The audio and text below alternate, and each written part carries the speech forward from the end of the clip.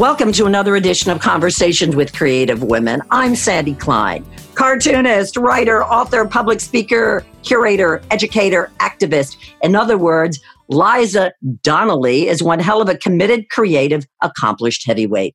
Briefly, Liza is a cartoonist and writer with the New Yorker magazine and a resident cartoonist at CBS News. A finalist for the Thurber Prize for American Humor, Liza is the author-editor of 16 books, including the acclaimed Funny Ladies, the New Yorker's greatest women cartoonists and their cartoons. She's written and illustrated 7 children's books for Scholastic and 2 for Holiday House.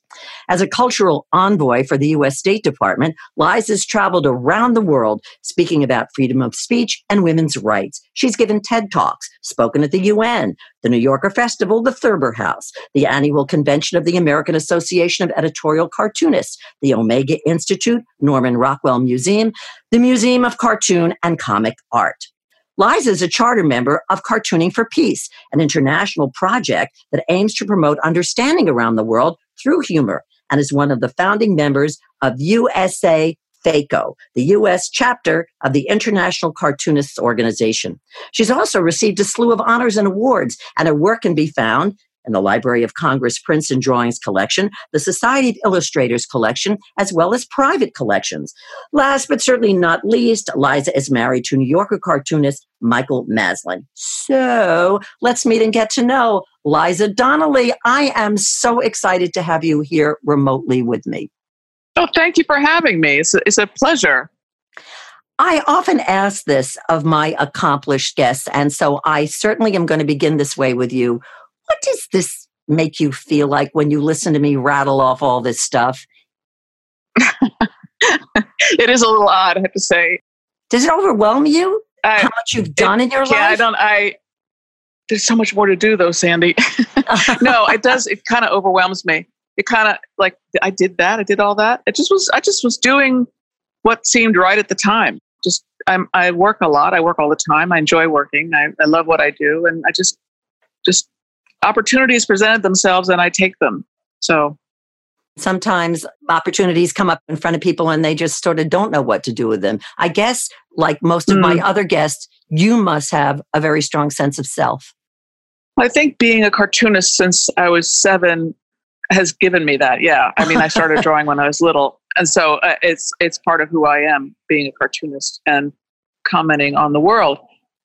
So I think I do have a sense of self in that regard, in my creative world.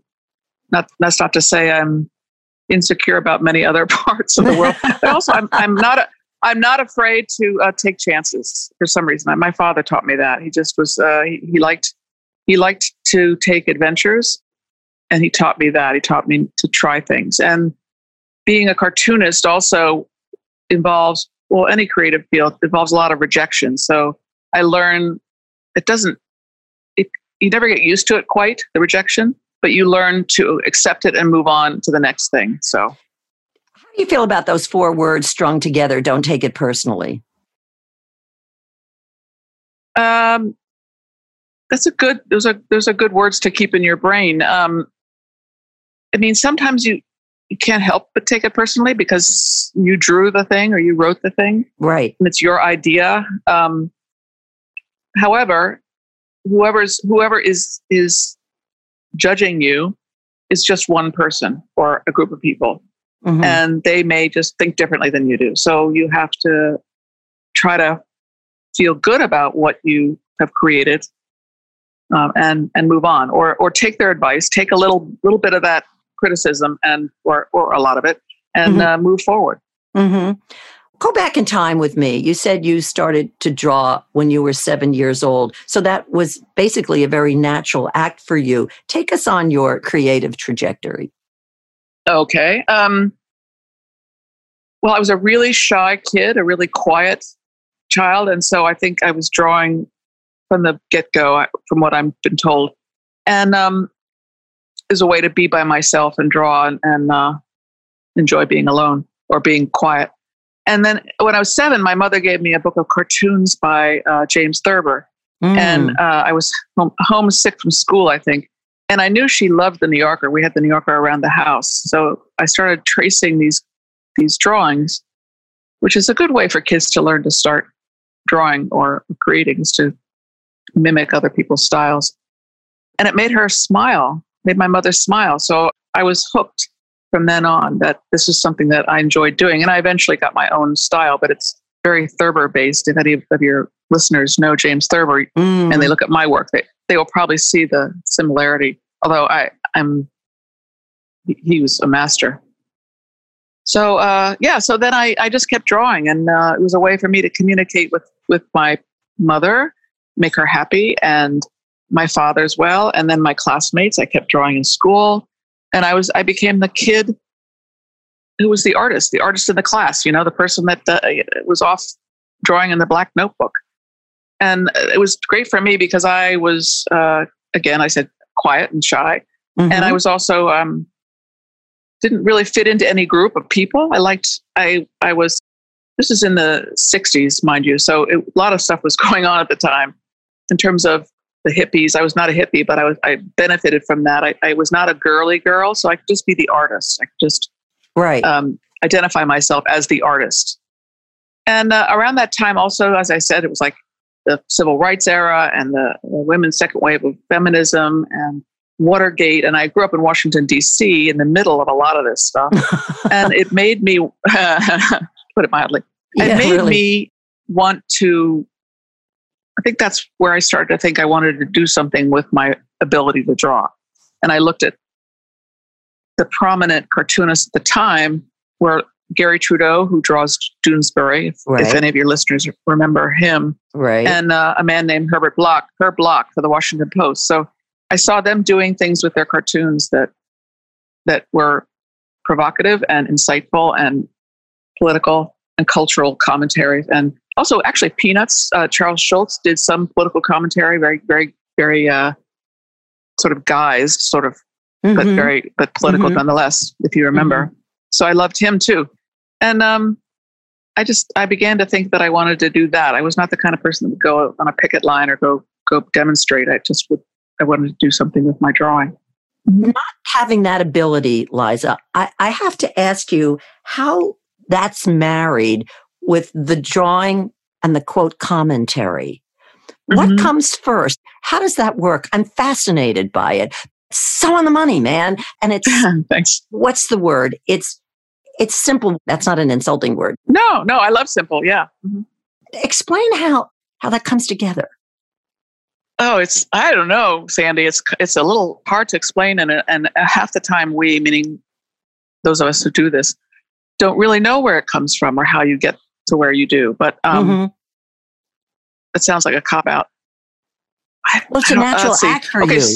So maybe. Well, it's not easy. It's not easy. I mean, you have to work at it. So it doesn't come out. So what you do is you sit at your desk with a blank piece of paper, like writers do or artists. And what I do is I sit and I doodle, and I also pull words out of the newspaper, or I look online now, but trends. I listen to myself think. I'm always observing. I'm always listening to the culture and to the politics here and abroad. So you know what's going on, and you hear words. Like there's a cartoon I did that uses the word niche, and that's a common word. But at the time I drew that cartoon for the New Yorker, niche was being used a lot in politics. Mm-hmm. So I use it, and it has nothing to do with politics, but the woman is using the word niche, or the war on women. I use that in a cartoon because that was being bannered about. Or I will take. After 9/11, I did a cartoon that was very important to me to be able to do that because I thought I was going to quit cartooning after 9/11.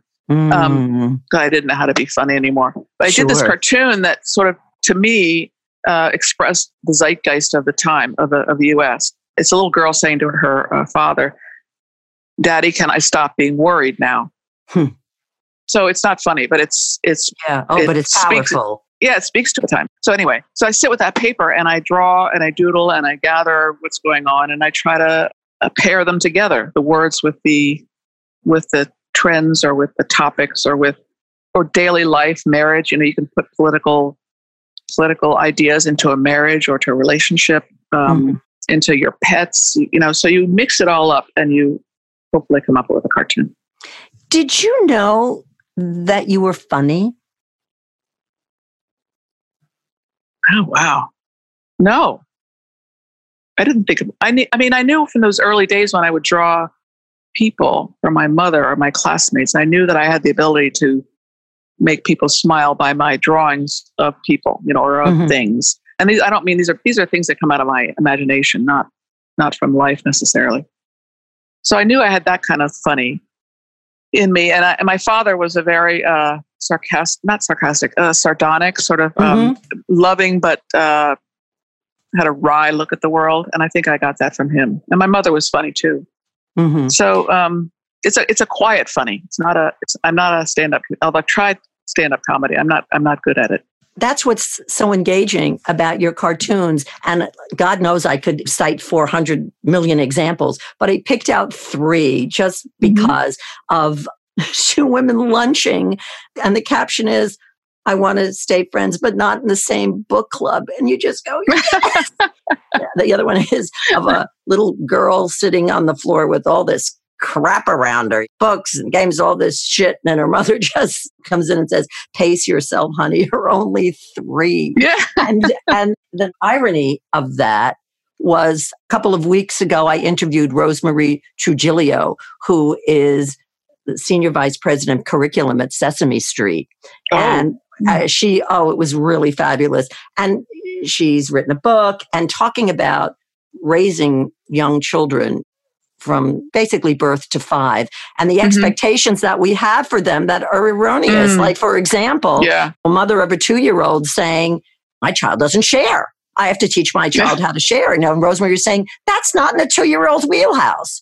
Yeah. And so, oh, wow, I didn't realize that. But so I see your cartoon and it was just like, no kidding.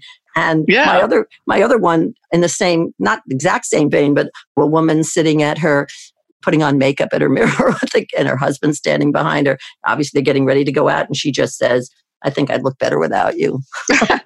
Sorry. No, laugh at them because you're just like, yes. And that's the joy for the reader of connecting with you. You have it. Yes, I relate. You relate to me. What a wonderful feeling. Oh, thank you. That's great. Yeah, those are 3 of my favorites too. And the kid thing, it's like that's what's going on. The woman, the mother there has given the child all these things to do, right? Right. And then she says, well, stop, wait, hold on, you're overdoing it. So, well, as Rosemary said some of that, I thought to myself, I'm sure I was really guilty of that with my sons, but whatever. Oh, sure. Yeah. Let's get a little political in the sense that what was that like, or does it continue to be for you to be a woman cartoonist? You're not that ubiquitous, are you? What do you mean by that? Well, are there tons of women cartoonists? We certainly know Roz Chast. What did that feel like for you, sort of back in the day when you were starting? It's something I've given a lot of thought about, and I wrote a book about it, the Funny Ladies book about women cartoonists. And I'm actually writing a sequel, by the way, since that book came out 2005. It's time for an update. So what did it feel like? When I was in my 20s starting out, I didn't think about gender. I didn't think I was a woman cartoonist. And I still don't, actually. I think of myself as a cartoonist who happens to be a woman. And I just wanted to be a cartoonist. I didn't think anything about being a woman in that regard. And I was a feminist. I was thankful to Gloria Steinem and the Second Wave and for making the changes that they did so I could do what I wanted to do. But it wasn't until later that I noticed that there were not many of us. So at the New Yorker, when I started in the late 70s, Roz Chast was already there. She had joined just like a year earlier, I think. And a woman named Nurit Carlin and another woman had just started named Roz Zanengo. And so there were only 4 of us out of maybe 30, 40, 50 men. I don't remember the numbers. So that was the proportion. But to add to that, before Nurit Carlin, she died recently. She was a woman from Israel and lived in New York. Before her, in the 60s, there were no women cartoonists. So there'd been a period of time when nobody at the New Yorker was contributing cartoons from the female perspective. And that said, though, in the 20s, when the New Yorker was founded in 1925, there were women drawing cartoons for them. Many people may remember or have heard of Helen Hokinson and Mary Petty were two of the more well-known ones. So the New Yorker's been accepting of it, but I have a whole theory. I don't know if you want to hear all this, but I have a lot of... Yes, go for it. All right. So in the 1920s, right after the women received the right to vote, there was an upswing, particularly in the cities, of enthusiasm, women wanting to have jobs and sort of feeling a little bit of freedom. And that was true of the arts. And the New Yorker, when it was started by Harold Ross and his wife, Jane Grant, and they were just looking for the best artists in the city at the time. And that included women. So there's some classically trained illustrators and cartoonists, and they hired them. And then the New Yorker got very popular, and after the Depression and then heading into World War II, these women that had been with the magazine, there were maybe 8 or 10 of them coming and going, still very low numbers compared to the men. They started to disappear. They either died or they went off and got married and had children. They didn't cartoon anymore. And then after World War II, there was a push in our country for conformity, right? And being a cartoonist or even being funny was something that women were not supposed to do. We were not encouraged, yeah. Right. And the humor in the 50s, you can imagine, was pretty sexist. So why would a woman want to be a cartoonist and get involved with that? Right. So it wasn't until the 70s, after the second wave of feminism, I think, where things started to open up more. And the new cartoon editor started, and I interviewed him for my book. And he's the one that brought me in. And he said, I wasn't looking for women cartoonists. He said, I was looking for new ways to express humor.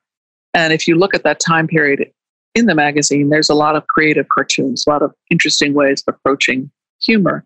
And so I always felt, and I'm not the first person to think this, feminist theorists will say that if you open the door to what's considered good in any field, if you make it broader or more inclusive of different ideas, you'll get more diversity. And that's what happened in cartooning in the 70s. So, mm-hmm. And now that we're in 2020, what's your assessment? It's gotten so explosive with women cartoonists now. I think the internet has helped with that more women are trying their hand and publishing online. And the New Yorker has a robust online site, has a lot of graphic narratives and a lot of cartoons. And they have a new cartoon editor, and she's a woman. So that's not to say that she will automatically buy women cartoonists, but I think she was given the task by David Remnick to get more diversity, to try to redress that balance in terms of race and gender. And she's doing it. So there's more women at the New Yorker than ever before. Oh, that's terrific. Mm-hmm. I read something about your starting to draw on an iPad, and that how you can immediately post on social media. How has that impacted your work and your life? Oh, tremendously. It's been a huge addition to my work. I really like social media. For some reason, I took to it like a duck to water. I like Twitter. I like Instagram. And so I do these drawings on my iPad, and I started doing it about 6 years ago. And I started out drawing events from my television, like the State of the Union address. I would draw what I saw in these rough and crude kind of colorful drawings and put it out on Twitter and with a little bit of commentary. And it's a way to have a conversation with my followers. And it became pretty popular that people liked seeing an event through my eyes, through my drawings. And I started doing it more. I did it with the Oscars. And now I've been to the Academy Awards 4 times now in person. So now I get hired to go places and draw events. And so it's like a visual journalism, drawing what I see in real time. And there's also added to that, those kind of event things. I've been to the White House. I've been to the Grammys, the Oscars, the women's marches, the inauguration. It's really fun. I sometimes will do a political cartoon on my phone, even not my iPad. If I don't have my iPad with me, if something hits the news and I want to comment on it, I just do the drawing and put it out there. Like when Bill Cosby was sentenced, I heard about it. I was on the subway. So I did a drawing on my phone and put it out on social media. And then it got picked up by Ms. Magazine and was published there. So it's a way to use the internet as a tool to have a conversation with the world, with my followers. And that's how I see cartooning, is it's really a conversation. But it's such a powerful vehicle, and the immediacy of it makes it even more potent. Yeah. That you see it and you do it and it's out there. Right. And people like seeing, like, if they can't get behind the scenes at the Academy Awards, I'm there, and they can see it through my drawings and through my commentary. I sometimes use the camera. And in fact, I wanted to tell you a little bit. I've been doing, since the pandemic, I can't go anywhere, although I'm starting to go places. I'm in New York now. I've been doing a live drawing thing at 5 every day on Instagram, and then Periscope a little bit later, where I say hello on camera, and then I turn my phone around and put it in a device over my hand, and I just draw for people and talk to them as I'm drawing. And it started out being not very unscripted, and it still is pretty unscripted. It's very unscripted, actually. Talking about what's going on, what we're feeling, what we're sensing, like with the pandemic, and then it sort of became about Black Lives Matter. And I draw political cartoons. I'll draw just a drawing about the healthcare workers that are on the front lines and talk about them. So it's a way to connect with people, and people tell me they really enjoy it. They like to come, and they love watching people draw. So it's very calming for some people. So I do that every day, and I'm still doing it. I'm going to continue doing it wherever I am. It's a real joy. Talk about the politics of this. I mean, and it's so cool to get political, if you like. I mean, where we are today, we talked about COVID, and we've talked about Black Lives Matter, but what about the overall politics of this? Where does that leave you? Personally and professionally? It's a struggle in a way. I've been doing political light cartoons since the 80s, and for the New Yorker. And those, if you know the New Yorker, they're sort of quiet. Most of them, not now, but when I started, they were very quiet. So my political take is very observational and quiet and thoughtful, and I don't want to bother anybody. I don't want to hurt anybody. But that said, as in the last 8 years or so, and then I did a lot of feminist cartoons, which is I'm passionate about that. And that's a whole other thing. The internet opened up that for me. I started doing much more political cartoons about global feminism. But with political issues now, when Hillary Clinton ran for president the first time, I wanted to really comment on what was going on. And I did more and more political cartoons commenting on the candidates. And then when Donald Trump ran for president, I got even stronger with my voice online. It's not for the New Yorker, it's for online sites and for my column on medium.com, which is a great blog platform, if anybody knows it. That's where I publish all my political cartoons. And I started pushing myself to be a bit stronger and voicing my opinions. And during that 2016 election. Then when Donald Trump was elected, I was not happy. I'm in that camp. I'm a Democrat. But I thought I'm going to give him a chance. Maybe, we know him living in New York. We know him, and we think, well, maybe he was once more moderate. So I gave him a chance. I stopped putting him in little boy short pants, which I'd done when he was running for office. And I calmed down. I said, okay, let's just do cartoons about subjects, about issues, not about the man himself. So how long did that last? Yeah, well, a little bit, because I also felt, I started feeling that because people would say, do you think it must be really fun being a political cartoonist with the president the way he is? And it's not fun. It's actually, he's easy to draw, yes, but after a while, what's the point of constituting somebody? I think, and it divides the country even further. So I pulled back a bit. Now I'm back pushing a little bit more. My stuff on Medium and on the internet is a little stronger, and I still try to stick with the issues if I can, but I put him back in little boy short pants. So yeah. So it's political cartoons are going through a lot of growing pains right now because the newspapers are dying, and many cartoonists around the world are being arrested and threatened. So it's a difficult time. But you have this also very varied career, as I mentioned, in terms of being an activist as well as an educator. Talk about some of those other parts of your life. How did you become a cultural envoy for the State Department? The State Department has a program for speakers. Many of you may not know that, and I didn't know it until one of my colleagues, a political cartoonist, wrote me and said, "Hey, did you know that they have this program and we have a bunch of editorial cartoonists are in the system at the State Department as available to travel to speak to groups abroad?" And I said, "Yeah, I'll do that. Of course, I love that." So they got in touch with me, and I filled out tons of forms and became an official speaker for the State Department. And I only went to 3 places for them, and this was back when Hillary Clinton was Secretary of State. And since then, I haven't been invited anywhere. I'm not sure why that is, but I don't know if any of my colleagues have. I don't know. They may have stopped the program. But I went to Macedonia, and I went to Israel and Palestine. It was fascinating. Mm-hmm. What is it also like to be, and what does that mean, to be a resident cartoonist at CBS News? Back during the 2016 election, I approached CBS to see if they wanted me to live draw the DNC, the Democratic National Convention.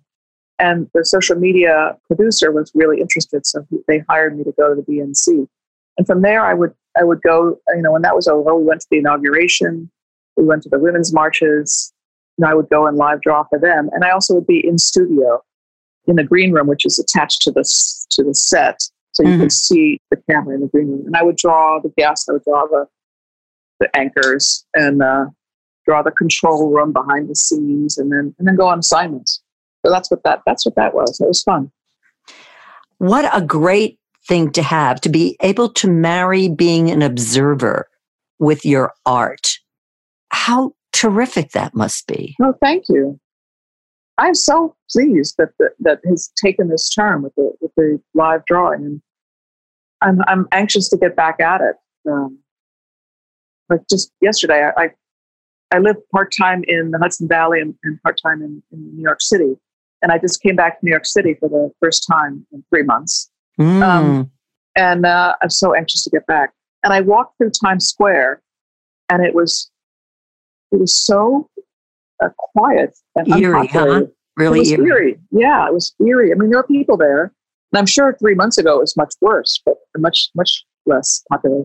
So I sat and I drew, and I went live. There's a new app called HAPS, HAPPS, that has invited me to draw live for them, and comment on what I'm seeing and drawing what I see. And I did a drawing of Times Square while I was sitting there. And people can ask me questions and have a conversation with the people that are watching this live broadcast. And then I did it later for Instagram. So it's a wonderful tool, and it's like an extension of what I've been doing for 40 years with the cartoons. Only it's with an iPad and social media. Has there ever been a time when you haven't felt particularly creative? That you hit a slump? Well, like I said, after 9/11. Right, you did. Right. But it just comes back, and it's bigger than you are, isn't it, when you're an artist? Yeah, I think for me it is now. At the time, I didn't think that way. I felt very confused. Like, what's the point? Because up until then, I'd been doing a few political cartoons, but most of the cartoons I'd been doing were slice of life cartoons for the New Yorker about food trends and relationship trends and sometimes politics, but not very often. And it just seemed like, what is the point of this? Why am I doing this? I know this. I know what the point is. And I think like so many other people after 9/11, we just reevaluate our purpose. And that's what I was doing. And at that point, I decided I have to do more political cartoons. And lucky for me, the internet was exploding at the same time. So I got to publish my work sometimes for no money, but I got to get it out there on the internet. And that was great. Talk about this international project that I mentioned, Cartooning for Peace. How was that born? That's a really important part of my life too, although not actively right now. They're, for no particular reason, except they're focusing more on their work in France. So it began in 2005 or 6 after the Danish cartoon controversy, which you can look up. There's a Wikipedia page about that. So there was an editor in Denmark who decided to commission illustrators and cartoonists to draw a depiction or a cartoon about Muhammad. And this is in 2005. I remember this. Yeah. it was really controversial, really frightening. It was the first time we ever saw the word cartoon above the fold in the New York Times. It was like, what? Meaning it was cartoon. We were beginning to understand that cartoons are powerful and they can be problematic in very serious ways. And this is what happened. The cartoons these drawings of Muhammad didn't do a whole lot for a year or maybe 6 months. But then because of the internet, they were used by extremist groups to promote a lot of violence and cause a lot of destruction and death. And the cartoonist, one in particular, Kurt Westergaard, has had to have police escort ever since. So right after that, the Secretary General of the United Nations, Kofi Annan, he loved cartoons anyway. He decided to have a day of cartoonists coming to speak about their work and about the importance of cartoons and our responsibility as cartoonists.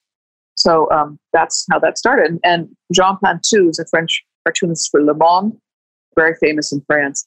He and Kofi Annan decided to create Cartooning for Peace, which is an organization of international cartoonists, about 150 of us around the globe, of all countries, to do exhibits and panels and lectures about cartoons. And it's not that we draw cartoons for peace necessarily, but we draw cartoons about the world and about how cartoons can do good things and not necessarily cause problems. And I'm not saying that the cartoonists are at fault. I believe in freedom of speech, absolutely. But now, because of the internet, we have to sort of think twice before we draw something that might cause problems. Right, right. You know what I'm struck by, Liza, about the depth of your work and the depth of who you are. It all just seems to be such a natural act. Well, I feel very lucky to be able to do what I do. So many people never find something that they love to do and can make a living at it. So, and I feel like I have a responsibility to do good things with what I can do, you know? What has that been like in terms of your children's books? The Scholastic books began in the 80s, and I had drawn a book, a dummy, they call it, the spec books, about a little boy and his love of monsters and his dog. And that became a series of dinosaur books with Scholastic. And that was, I'm trying to think of the motivation for that. It was more just wanting to express about children's imaginations, I think. And nothing bigger than that, really. This little boy had a huge imagination about dinosaurs and a passion for dinosaurs. Mm-hmm.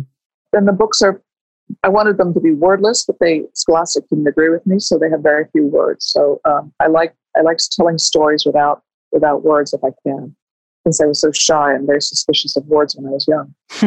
And then the other two books with Holiday House were actually written back in the 90s, and then were not published. You can find a home until much later. An editor at Holiday House approached me, and I showed her these books, and she said, "We'll do them both."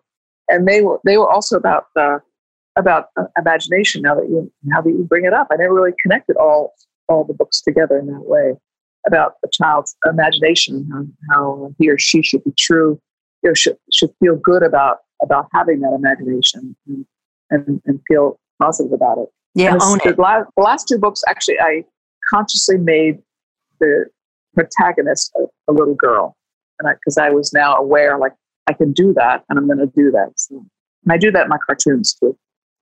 That's the joy of this. This is not some kind of a children's book that will give you diabetes, because it's so sweet. And yeah, no, I mean, one of them is sweet, but not until the end.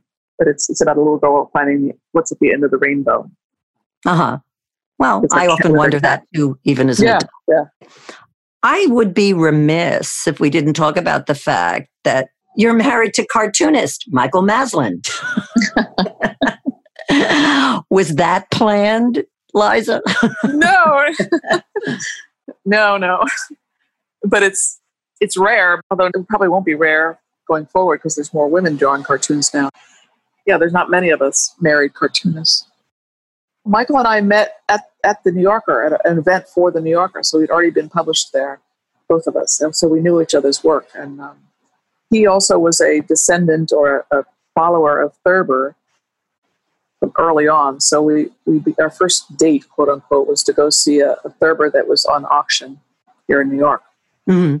Didn't buy it, couldn't afford it. Neither of us could afford it. But anyway, yeah. So it's fun. It's great. If you're going to do something difficult like cartooning or writing or poetry or whatever, it's nice to have somebody that gets what you're going through. Mm-hmm. So you can complain and they can help you find a solution. Do you bounce ideas and work off each other, or are you basically independent? Yeah, sometimes. Not often, though. What I meant by that was just somebody to help you with your career issues, not so much idea issues. Mm-hmm. Although I do seek his advice sometimes when I'm stuck. I was just going to ask you, do you give him a sample and say, what do you think of this? And might he say, that sucks? Or vice versa? You say that to him? Not with the word sucks, but that's the thing is we both have our weekly routines and we both come up with our weekly cartoons and usually don't show them to each other because you're very protective of your weekly batch. We call them batches of 6 or 8 cartoons.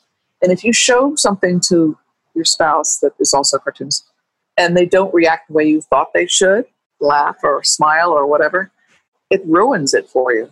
So I bet. We keep our creative work close to the vest unless you really need advice or like another ear. Like, does this caption sound right? Do you think I should put this word at the beginning of the sentence or at the end of the sentence? And Michael he's so prolific. He's a great wordsmith. So, your cartoons, have they been personal? Yeah, sometimes indirectly and directly. Mm-hmm. Mm-hmm. Actually, Michael and I did a book together called Cartoon Marriage. That came out about 10 years ago, and Sandy, it almost made it into a sitcom. It didn't pass. A script was written and got pitched and everything, but it didn't get picked up. Yeah, so the cartoons in that book, many of them are not personal because both Michael and I have independently done hundreds of cartoons about marriage, right? Mm-hmm. But each chapter has a graphic narrative that we wrote together about our personal lives. So it's very I bet that's fascinating. Thank you. Yeah. Oh, yeah. Oh, yeah. Wow. Well, as we run out of time, I want to ask you, what would you like to do that you haven't already done?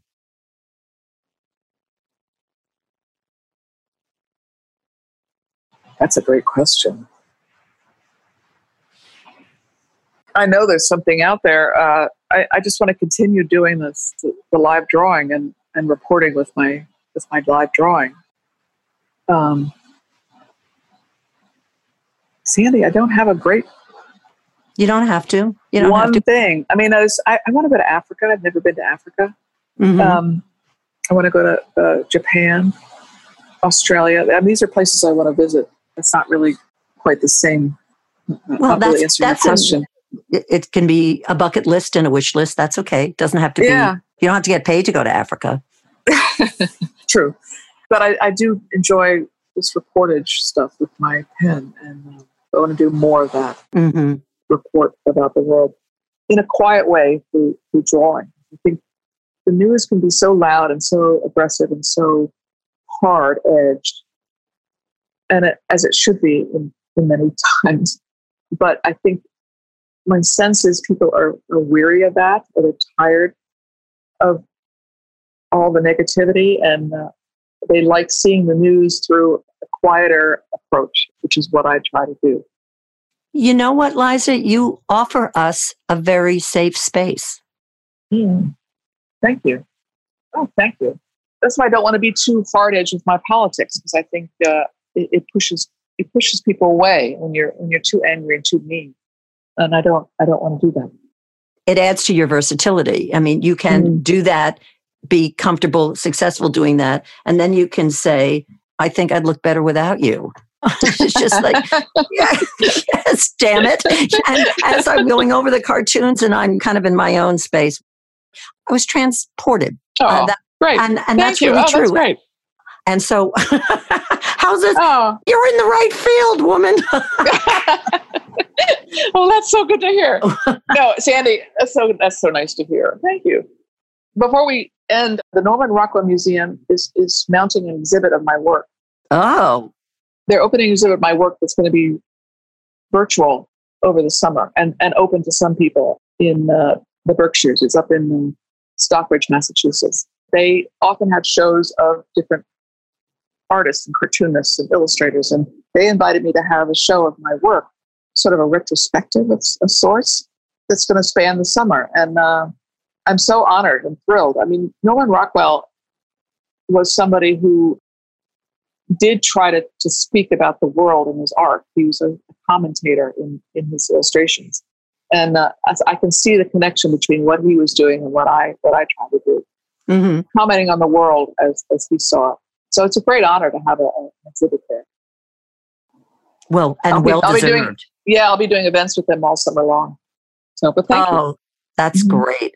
Well, Liza, I really can't thank you enough. Thank you, Sandy. Taking the time out and transporting us and hearing all about who you are and what you do. And we're grateful for that. We really are. This was just a wonderful conversation.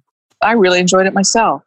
Feel free to reach out. And if you'd ever like to come back, we'll do a part 2. I'm game. Totally. Be happy to. That'd be great.